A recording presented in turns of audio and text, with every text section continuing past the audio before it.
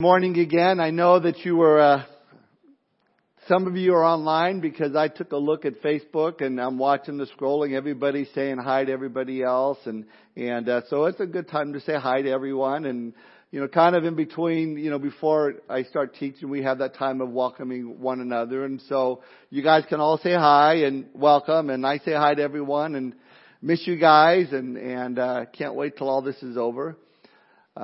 Sooner as you're done saying hi, if you would, get your Bibles out and turn to the Gospel of Mark, chapter 11. We're going to look at the first 11 verses there in Mark chapter 11. We'll get back to our verse-by-verse study through the book of Colossians as soon as Easter is over. Wednesday night, I didn't tell you during announcements, Wednesdays we're in the book of Esther. We'll be in chapters 5 through 7 on Wednesday. And so if you want to tune in for that Wednesday night at 7 o'clock, we'll have that online as well. But this morning, Mark chapter 11, verses 1 through 11. Let's pray. Father, we thank you for this time this morning. Lord, this time that though we're not all gathered together in this building, our hearts are gathered together, Lord. We're here together as a church to hear from your word this morning and to allow your word to change our hearts, to encourage our hearts, to really, Lord, draw us closer to you in our relationship with you. Father, we do pray if there's anyone that is listening that is yet to surrender their heart and life to you, they're not born again this morning. We pray, Father, that you would especially touch their heart today, that they would see their need for you and they would be born again today. Thank you, Lord, for the technology that you've given to us that we might be able to continue just to preach your word, to preach the gospel. We pray, Lord, today on many of the online services going on, Lord, that you would have your blessing upon it and that many lives would be changed through it. We commit our time to you now. In Jesus' name we pray. Amen. The time of my study this morning is Palm Sunday and the triumphal exit. And I always liked Palm Sunday as a kid because you'd go to church and there was something different going on and they would always give you on your way out, they'd give you a little palm branch. And I like that because on the car ride on the way home, you can get your little brother and you put it in his ear and kind of tickle him and he gets mad at you. You do the sword fights with him. And I figured out that's probably why they gave the palm branches at the end of service instead of the beginning of service, because we'll probably be doing that all during service. But today we celebrate what is called Palm Sunday. I find it interesting that we don't have the, feeding the 5,000 Friday or water turned into wine Wednesday. I would imagine people would probably break their quarantines if we did. I suppose you could call it spread your clothes on the road Sunday because they did that as well. But we call it Palm Sunday.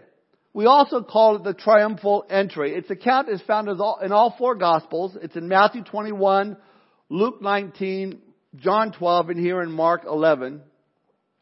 I like to call it the triumphal exit because that's really what Jesus was about to do. He was entering Jerusalem to exit this earth via the cross. He would be back 3 days later, risen from the dead, but this again was the beginning of his triumphal exit. Now, if you're taking notes, and I encourage that you do, I want to point out 3 points this morning. Number 1, Jesus leads. Number 2, Jesus fulfills. And number 3, Jesus delivers. Number 1, Jesus leads. Look at verses 1 through 4.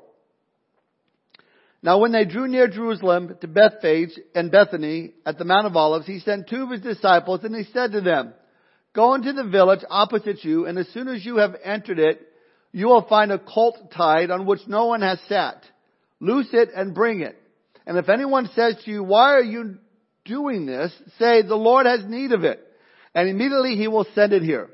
So they went their way and found the colt tied by the door outside on the street, and they loosed it. I find this interesting. Jesus says, okay, I need a couple of you disciples. I want to use you for a task. He says, okay, boys, I want you to go into the city and where nobody knows you. And I want you to untie this colt, or rightly translated, a young donkey, and bring this donkey to me. And if anyone asks you what's going on, just tell them the Lord needs it. Now that's really putting the disciples to the test. It's putting them in a place of being obedient, whether they understand the big picture or not. I mean, think about what Jesus was asking His disciples to do. To walk in faith, to walk in obedience. First of all, they had to believe that there was going to be a donkey tied there just as He said there would be.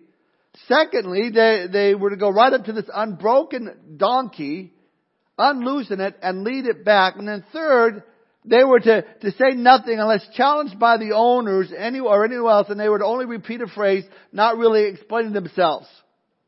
It'd be like if someone today, if the Lord said, okay, I need a couple of guys to go down into town, and there's a guy in his house, and he's got this brand new Harley Davidson motorcycle, never ridden before ever. I want you to open up the garage and bring it to me, and if the owner asks what you're doing, just say, the Lord has need of it. I mean, when you think of it that way, you understand this is a big deal. You understand the type of request that the Lord was asking them to do. And I think if I were one of the disciples, I would be really apprehensive about it. But they followed the Lord's leading. They listened to His words. They were obedient to what He called them to do. Look now at verses 5 and 6. But some of those who stood there said to them, what are you doing loosing the colt? And they spoke to them just as Jesus had commanded, so they let them go. And that's it. No complaints. No, wait, what's going on? And no, just take the donkey. Listen, you've heard the phrase, where God guides, God provides. That is still true to this day, absolutely. Isaiah 58:11, we're told, the Lord will guide you continually and satisfy your soul in drought and strengthen your bones. You shall be like a watered garden and like a spring of water whose waters do not fail. See, God wants to lead us every step of our journey, not just in the big decisions that we need to make, but even in the small ones, the little ones. He wants to provide for every need that we have. That's the role of a father, taking care of his children. And even in these days of quarantine, these days of staying in our homes and empty grocery shelves, God doesn't change. He's still there. He's still on the throne. He's still going to provide for you and for me. He will satisfy your soul in drought, strengthen your bones. You shall be like a watered garden and like a spring of water whose waters do not fail. It's interesting to me that the Lord told these two disciples, if anyone asks, just tell them the Lord has need of it. That's a very interesting paradox, that the Lord would have need of anything. But yet we read in Mark's Gospel, chapter 4, that He needed to borrow a boat to sit in it to preach, that He needed 5 loaves and 2 fish to feed the crowd. We also know that He needed a borrowed tomb to be buried in so He could rise from. See, the Lord has chosen to place Himself in a place where He has a need. Paul said He who was rich has become poor for our sakes. Why did the Lord place Himself in a place of need? So we can partner with Him to meet that need. Whether it's fishing for men. Peter, can I borrow your boat? Oh, sure, Lord. Or it's feeding the 5,000. Son, can I use your food? God wants to partner with us. And right now, God wants us to be praying for one another, seeing how we can meet one another's needs. We want to be the arms of Christ, reaching out to those around us, even in the midst of a global pandemic. But understand this, the Lord doesn't need anything. He needs us about as much as, I needed my kids when they were 3 or 4 to help me paint my house. But there are times when, I would give them a job to do so they can learn and so they can be a part of the blessing. And listen, it's the same thing here. The Lord could have easily had a donkey just walk right up to Him, and where they were at, but instead He chose to use His disciples. And again, God wants to use each one of us as believers this morning to point people to Himself. Maybe your neighbor's out working in his yard like half of America is doing since we're all quarantined. Maybe you've never had a conversation with your neighbor as long as you've lived there, and suddenly he asks you, 6 feet apart as well, so what do you think is going on in the world today? Do you think it's the end of the world? I mean, what do you think? You're one of those religious guys. I mean, is there any hope? Listen, that's God's way of saying, I want you to share. I want you to talk. I want you to reach those around you. So the Lord is leading His disciples to go into this town and get this donkey and bring it back to Him. Interesting fact about donkeys. Donkeys love to roll in the dirt. They love to do that more than anything else. That's why when you touch them, this cloud of dust, poof, goes up into the air. And the other thing about donkeys, and I don't know if you know this or not, unless you've participated in a donkey basketball game, you get on these donkeys and they don't want to move. They are stubborn as they're what they're known for. Just stubborn. They don't want to move, and you can kick them and kick them. It doesn't matter at all. I mean, isn't that a perfect picture of us before we come to Christ? A stubborn, strong-willed people who likes to roll around in the dirt of sin. Here's another interesting fact about donkeys. Did you know that according to Exodus 13:13, before a donkey could be released and used by their master, they had to be redeemed? Now, this all had to do with the Jews leaving Egypt and sparing the firstborn son. But listen to Exodus 13:13. But every firstborn of a donkey you shall redeem with a lamb. And if you will not redeem it, then you shall break its neck. And all the firstborn of men among your sons you shall redeem. So whenever there was a donkey born, a lamb had to die so the donkey could live. I'm sure the lambs are going, that's a bad deal. That's not something we like. But you see, if there were no sacrifice, that donkey would have to be put to death. Its neck would be broken. Now what is interesting to me in that same verse there in Exodus 13:13, it speaks of the firstborn of man being redeemed. Again, what a great picture of Jesus Christ. The Lamb of God sent to die for us dumb donkeys, us strong-willed donkeys, us stubborn donkeys. Our Jesus came as the Lamb of God and came in to redeem us so we would not have to have our necks broken. He redeemed us and delivered us from His wrath to come and delivered us from sin and from death. Now that's not a bad deal, if I could say so myself. Now, in the time of Christ, in that culture, to ride a donkey coming in like that was a sign of a conquering hero. And so for Jesus to enter Jerusalem on a donkey, it wasn't a definite attention getter. For Rome, when Jesus came in on the donkey, they said, look, he's acting as though he's returning from war as a hero. But the Jews, they saw a different significance. For the Jews, they understood that Jesus was saying, I am your Messiah. But they wanted Him to be king right then and there and overthrow the Roman oppression. But that's not what Jesus came to do. This leads us to our second point. If you're taking notes, number 2, Jesus fulfills. Look at verses 7 and 8. Then they brought the colt to Jesus and threw their clothes on it and sat on it. And many spread their clothes on the road, and others cut down leafy branches from the trees and spread them on the road. In John's Gospel, we read of the crowd waving the palm branches when they see Jesus.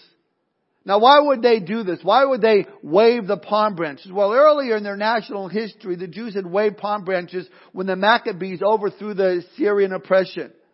It was during this time that this bloodthirsty Syrian king named Antiochus Epiphanes, a man so blasphemous that he slaughtered a pig there in the Holy of Holies and made the priest drink its blood in the temple there. Epiphanes bludgeoned the Jews into submission. After several years of this, though, a man named Judas Maccabee, whose name meant hammer, and his brothers decided really to bring the hammer down on Antiochus Epiphanes by launching this guerrilla war against him. And so Maccabee and his band of renegades miraculously overcame the Assyrian army, drove Epiphanes from Jerusalem. And as a result, the spontaneous celebration started of the waving of the palm branches as they were parading down the street. And from that point on, even on the back of the Jewish coins, depicted the palm branch as a symbol of deliverance from oppression, a symbol of victory. The palm was a patriotic symbol of freedom. Today it would be like waving the American flag or handing out stuffed bald eagles, a symbol of freedom. Well, why were they doing this? Well, they wanted another Judas Maccabee to come in and deliver them. They wanted to crown him as king. They wanted to be free from the oppression of Rome. But Jesus had other plans to fulfill. Many prophecies. Let me give you 3 examples of the prophecies that Jesus fulfilled by coming into Jerusalem riding on this donkey on this day. First of all, Jesus fulfills Zechariah 9 verse 9. It says there, Rejoice greatly, O daughter of Zion. Shout, O daughter of Jerusalem. Behold, your king is coming to you. He is just and having salvation, lowly and riding on a donkey, a coat, the foal of a donkey. Now in Matthew's gospel, we read this being quoted. It says in Matthew 21, 4 and 5, all this was done that it might be fulfilled which was spoken by the prophet, saying, tell the daughter of Zion, behold, your king is coming to you, lowly and sitting on a donkey, a colt, the foal of a donkey. Notice that Matthew says, tell the daughter of Zion in verse 5, but the prophecy of Zechariah says, rejoice greatly, O daughter of Zion. Matthew leaves out, he is just and having salvation. Matthew quoted only a definite portion of verse 9. Why did he leave out certain things and include others? Well, that which Matthew quoted has to do with the first coming of Christ. Tell the daughter of Zion. The first part of the first verse in Zechariah has to do with the second coming of Christ. Rejoice greatly, O daughter of Zion. Jesus came the first time riding in a little animal of peace and came bringing peace at His first coming. Tell the world Jesus is here. Jesus is King. He's about to give His life. His second coming, He's going to be coming upon a white horse, an animal of warfare. Rejoice greatly. Your King returns. Jesus came the first time to die for our redemption, but the second time He will come to rule and reign. So Jesus fulfilled Zechariah 9 verse 9. Jesus also fulfilled Genesis 49 verse 10. In Genesis 49 verse 10, Jacob prophesies to his son Judah concerning the Messiah, and he says this, the scepter shall not depart from Judah, nor a lawgiver from between his feet until Shiloh comes, and to him shall be the obedience of the people. Binding his donkey to the vine, and his donkey's colt to the choice vine, he washed his garments in wine, and his clothes in the blood of grapes. See what this is talking about? It's talking about Jesus coming in, riding into Jerusalem on the donkey, offering Himself as the Messiah, the King, the Savior. We read that He washed His garments in wine. What kind of wine? Blood. His own blood. But we know this, when Jesus comes the second time, His garments will be red. The question is asked in Isaiah 63:2. Why is your apparel red and your garments like one who treads in the winepress? See, at that time, it won't be His own blood. It'll be the blood of His enemies. See, it's predicting the second coming when Jesus returns in judgment. Finally, the third prophecy I want to point out to you this morning is found in Daniel chapter 9. Jesus fulfills Daniel 9:24 through 26. Look at Daniel 9:24 through 26. 70 weeks are determined for your people and for your holy city, to finish the transgression, to make an end of sins, to make reconciliation for iniquity, to bring in everlasting righteousness, to seal up vision and prophecy, and to anoint the most holy. Know therefore and understand that from the going forth of the command to restore and build Jerusalem until Messiah the Prince there shall be 7 weeks and 62 weeks. The street shall be built again and the wall, even in troublesome times. And after the 62 weeks, Messiah shall be cut off, but not for Himself. And the people of the Prince who is to come shall destroy the city and the sanctuary. The end of it shall be with a flood. Until the end of the war, desolations are determined. Now we know for a fact that on March 14th, 445 BC, King Artaxerxes gave that decree to Nehemiah to restore and rebuild Jerusalem. At that point, the stopwatch began. We know that where it says there shall be 7 weeks and 62 weeks, it's literally a description of years. There'll be a 7-year period and a 62 7-year period before the Messiah will come.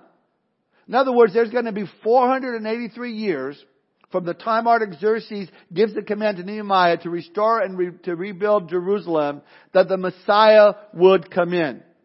And 483 years later, this prophecy was fulfilled to a T as Jesus came riding into on the donkey April 6, 32 AD. Interesting, Daniel also prophesied what would happen at the end of those 483 years. He said Messiah would be cut off, but not for Himself. At the end of that week, Jesus was cut off. He was crucified, not for Himself, but for the sins of the world. Now we know, for those of you Bible prophecy buffs, we know that there's one 7-year period yet to be fulfilled. It's when God will pour out His wrath on a Christ-rejecting world, what's called the Great Tribulation period. This will be the completion of what's known as the 70 weeks of Daniel. You know, when you look around this world today, I can't help but seeing that we are extremely close to this fulfillment. So we see Jesus coming into Jerusalem. We see what He fulfilled, the prophecies He fulfilled. 3 of those. And think about the odds of that. Are astronomical, but yet we know that Jesus fulfilled over 300 prophecies of His first coming. Let me give you a few more. Messiah would bruise Satan's head, Genesis 3:15. Jesus destroyed the devil, Hebrews 2:14. Messiah would come from the tribe of Judah, Genesis 49:10.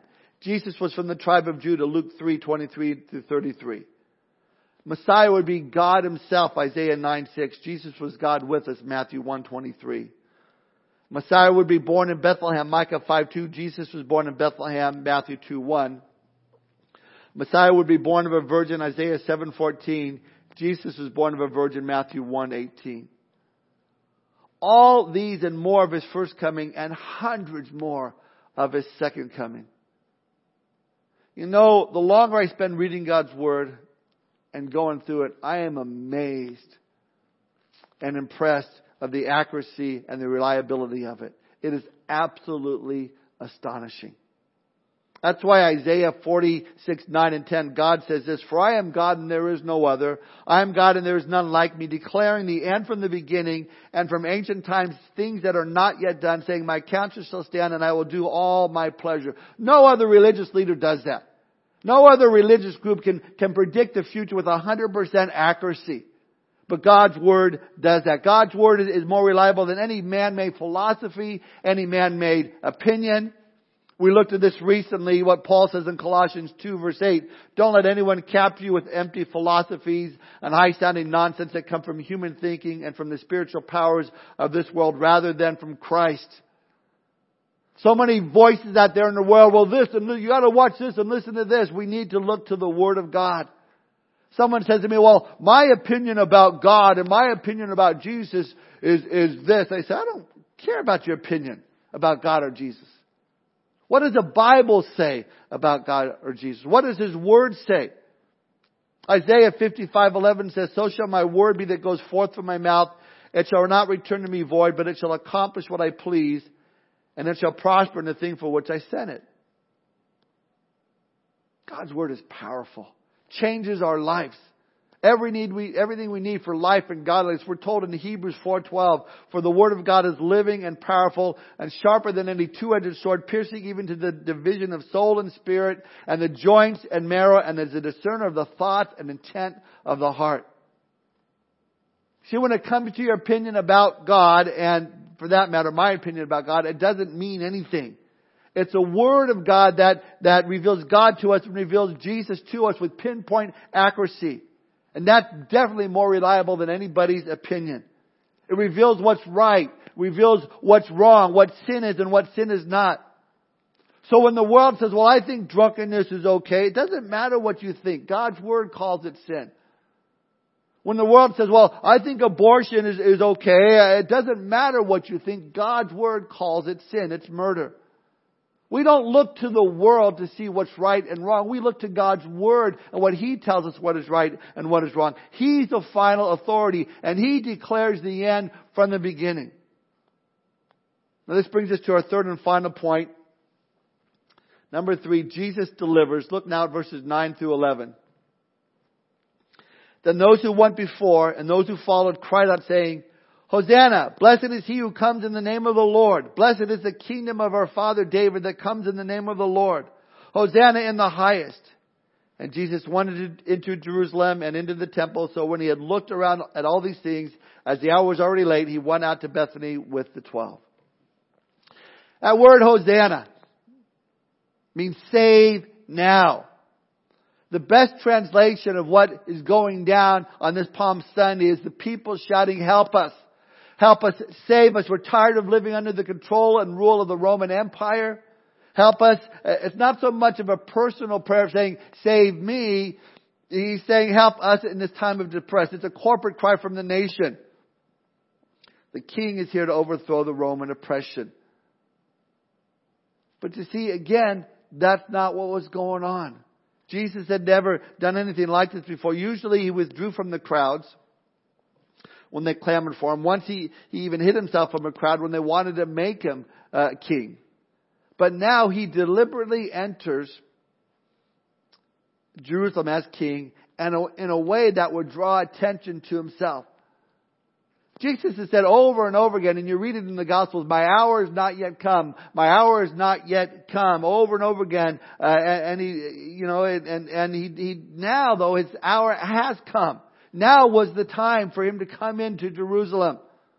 And he fulfills not only Zechariah 9:9 as we looked at already, but Malachi 3:1 where we read, the Lord whom you seek will suddenly come to his temple, even the messenger of the covenant in whom you delight. Behold, he is coming, says the Lord of hosts. See, it was on that day that the Lord would leave no doubt at all that he came as the Messiah. Jesus knew that he was a wanted man. He knew that they wanted to kill him, yet he chose to publicize his arrival. In fact, the religious authorities commanded that anyone who was aware of his location, according to John's Gospel, they were to reveal his location to the authorities. But you see, Jesus wasn't coming forth publicly as a helpless victim, unaware of what lies ahead. But he came forth as a powerful victor, marching forward into battle. And as he entered the city, masses of people shouted in verse 9, Hosanna, blessed is he who comes in the name of the Lord. This is great joy as people were worshiping the King. Yet we know that there was great sadness that filled this day. Because those same cries that were crying out, Hosanna, they came from ignorance of what Jesus came to do. They were ignorant of God's Word. The people, they wanted Jesus on their own terms. They wanted a deliverer who conformed to their plans instead of to his. Again, they wanted him to destroy Rome, but leave untouched their cherished little sins and their superficial religion. I read this and I look at this and I go, there's not a whole lot that's changed in 2,000 years.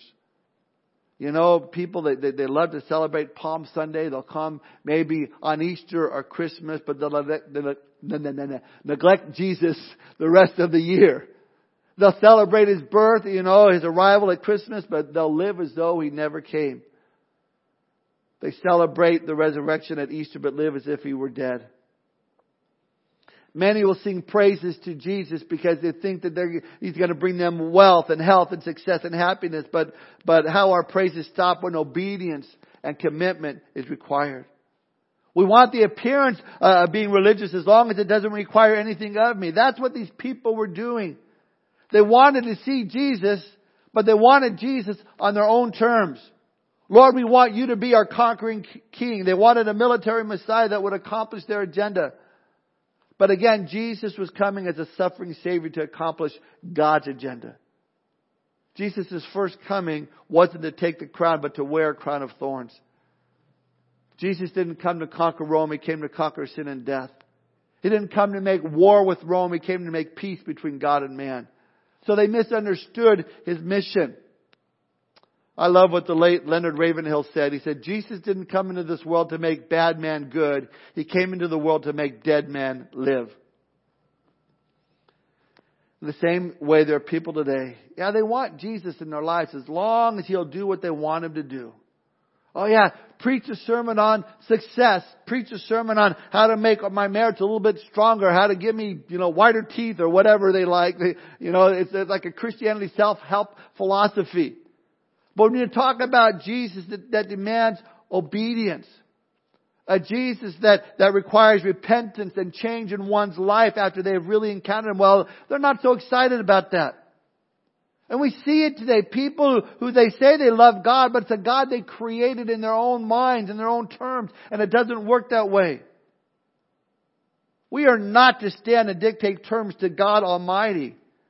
To say, oh God, this is how it's going to work, and you can come here, but I don't want you over here, and you can come here, but you're out of here.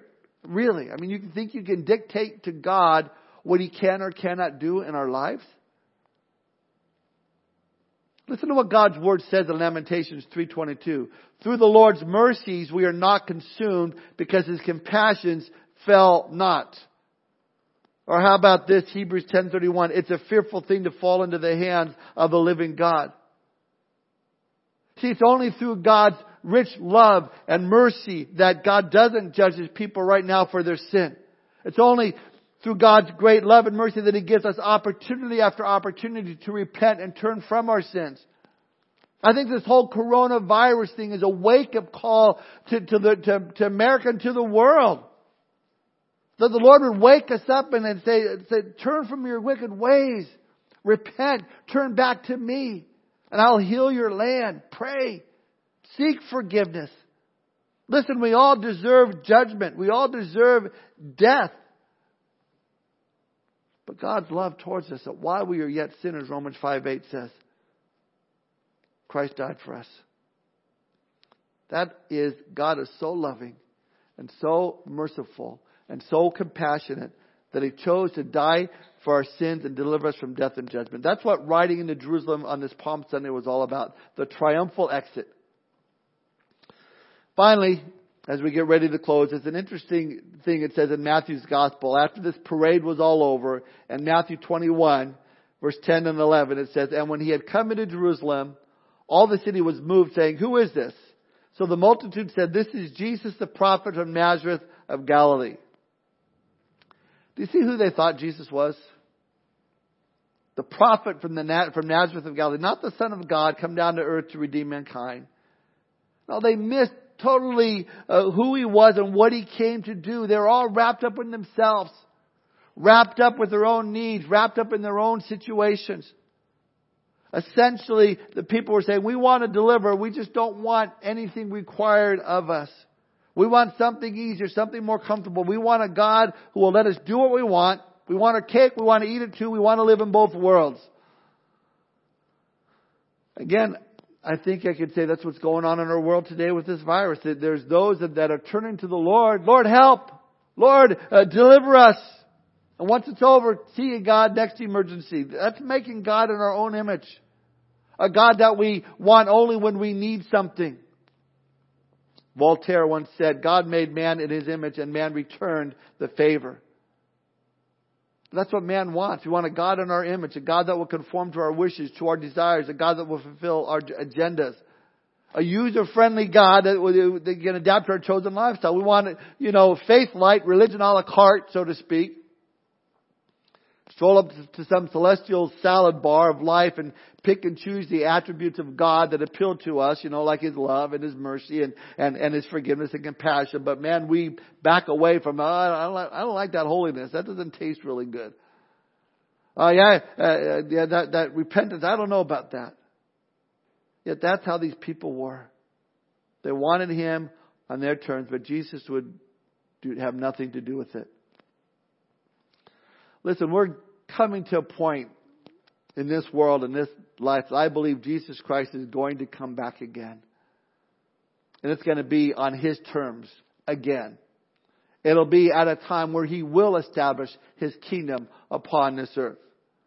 Let me read to you Revelation 19, verse 11 through 16 of His second coming. It says this, Now I saw heaven opened, and behold, a white horse, and He who sat on him was called Faithful and True, and in righteousness He judges and makes war. His eyes were like a flame of fire, and on His head were many crowns. He had a name written that no one knew except Himself. He was clothed with a robe dipped in blood, and His name is called the Word of God. And the armies in heaven, clothed in fine linen, white and clean, followed Him on white horses. Now out of His mouth goes a sharp sword, that with it He should strike the nations. And He Himself will rule them with a rod of iron. He Himself treads the winepress of the fierceness and wrath of Almighty God. And He has on His robe and on His thigh a name written, King of Kings and Lord of Lords. This, of course, is clearly the description of the great second coming of Jesus Christ to this earth. Jesus will return as a conquering hero to establish His kingdom. And by the way, I'm expecting to have a front row seat. Maybe I should say a front saddle seat, because the scripture says that armies will follow, that and the Bible says the Lord's going to come with 10,000s of His saints, and we're told, that we're going to come back with the Lord on these horses, and I think we're going to be ready to go. Therefore, it's my belief that when Christ comes back again, that we will return to this earth with Him. Again, Revelation 19 speaks of His second coming. But let me say this. just prior to His second coming. Talked about it briefly a little bit earlier. 7 years before Jesus returns, there's this wonderful event in the Bible called the rapture. Maybe you've heard of it, the rapture of the church. You know, if you have your Bible, you're not going to find it in there unless you have a Latin translation of the Bible, but it's there. 1 Thessalonians 4:16 and 17. It said that we read, "For the Lord Himself will descend from heaven with a shout, with the voice of an archangel, and with the trumpet of God, and the dead in Christ will rise first. Then we who are alive and remain shall be caught up together with them in the clouds to meet the Lord in the air, and thus shall we always be with the Lord." The words caught up there in Latin are the words rapturus. That's where we get our English word rapture from. It means to be taken by force. The Lord is going to come prior to the 7-year tribulation period and take His church by force to be with Him. And then the 7 years that will follow with the final battle of Armageddon there in the valley of Megiddo. And then Jesus Christ will return visibly to this earth and with His people. And we're going to come back and we're going to rule and reign with Him. But He will return again. And I say all this as my heart goes out to say, I believe this day is very, very soon. I believe the rapture of the church could happen at any given moment. For those of you that go to our church, you know what I'm going to say. It could happen right now. It could happen right now. Right now. I'm hoping one of these days when I say that, we're out of here. I can always hope. But you see, Jesus is coming back. He's coming back to rule and to reign and to set up His kingdom. And the question that I need to ask you this morning, are you ready? Are you ready? Listen, Jesus knew that He was coming into that city to pay the ultimate price for our sins. He knew coming into that city, it would lead Him to the cross. He knew that those shouts of Hosanna would turn to shouts of crucify Him, crucify Him. We have no king but Caesar. Yet that would not stop Him on His mission. That would not stop Him on His goal to die for your sins. To die for my sins so we can have that relationship with our Heavenly Father. We can spend eternity with Him in heaven. Listen, as we close this morning, and you're listening to this sermon online, and you've never surrendered your life to Jesus Christ. Maybe you don't know that Jesus came to this earth to die for your sins, but I'm here to tell you that He did. And if you would just put your faith and trust in Him right now as you're listening to this, Jesus Christ will come into your life. He'll forgive you of all of your sin. He'll give you hope of eternal life and abundant life here on this earth. If you want to make that prayer this morning, I want to lead you in this prayer. You just pray this right where you're at, in your living room, in your bedroom, wherever you're watching this message. You just pray this prayer right now. Believe it from your heart. And God will come into your life. Jesus will forgive you of your sins because He paid the debt for your sin. Just pray this prayer after me. God, I'm sorry for my sin.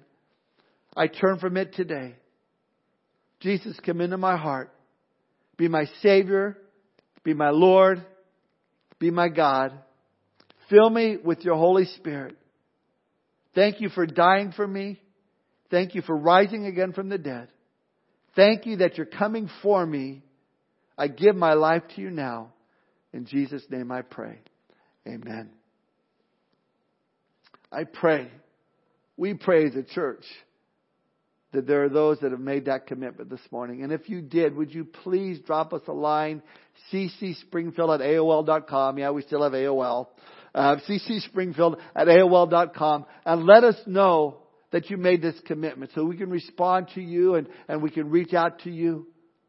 Would love to know what's God doing in your life. We can pray for you and answer any questions you may have. Finally, for us as a church, as a worship team comes on up, and we're going to do one more song to worship with. I want to read Isaiah 41:10.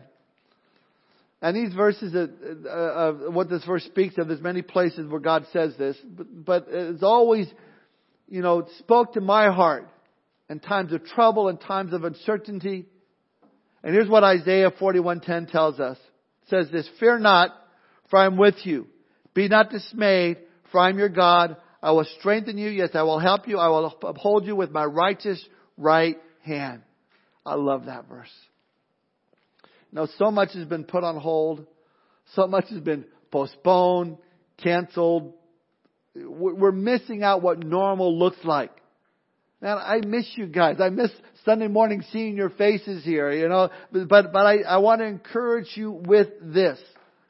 Lives are being changed.